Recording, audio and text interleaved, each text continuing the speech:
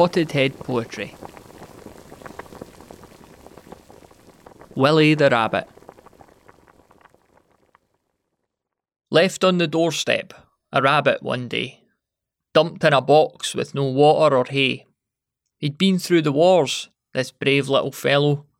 His ears were all stained and his fur turned yellow. He needed an op to fix his sore willy, and so he was named. I know it sounds silly, but this little bunny was ready to find a home and a family. He hoped they'd be kind. That's when we found him, and we took him in. He made our home his with a rub of his chin. A hutch in the garden, politely declined. He'd live in the house if we didn't mind. His yellow fur made him a sad, sorry sight, but it soon grew out to a pristine snow white. Climbing, exploring, and eating all day, and growling at us when not getting his way. Then suddenly there was a lump on his back. It was removed, but his leg turned black. So it came off too, for another vet's fee. He pulled through once more, and 4 legs became 3. As Willy prepared for a long happy life, just one thing was missing. He needed a wife. And so he found Lucy, and she did find him. He wooed her with tales of losing a limb. Sunny days spent on the grass out the back, and upstairs at night on her bed for a snack.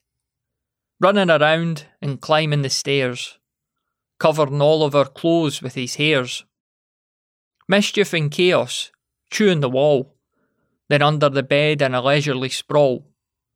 Christmases, New Year's, birthdays too, licking his bits and eating his poo. The 8 years we had with this special wee bun, they brought us such joy, and they brought us such fun. Then one day, deciding his life had been good, he'd stay here forever, if only he could. But life is a gift that always must end, and we cried as we said goodbye to our friend. Said Willy to Lucy, as she shed a tear, I've left you a chum, and she'll take it from here. A wee girl called Brooke, who'll give you a hug. She'll pet you and play with you there on the rug. I know you're upset, and it's normal to grieve, but I live in your heart now, and I'll never leave. This tale is a happy one. Don't let it upset you. Rest well, little Willy. We'll never forget you. Podhead Poetry is written, read and produced by Matthew McLean.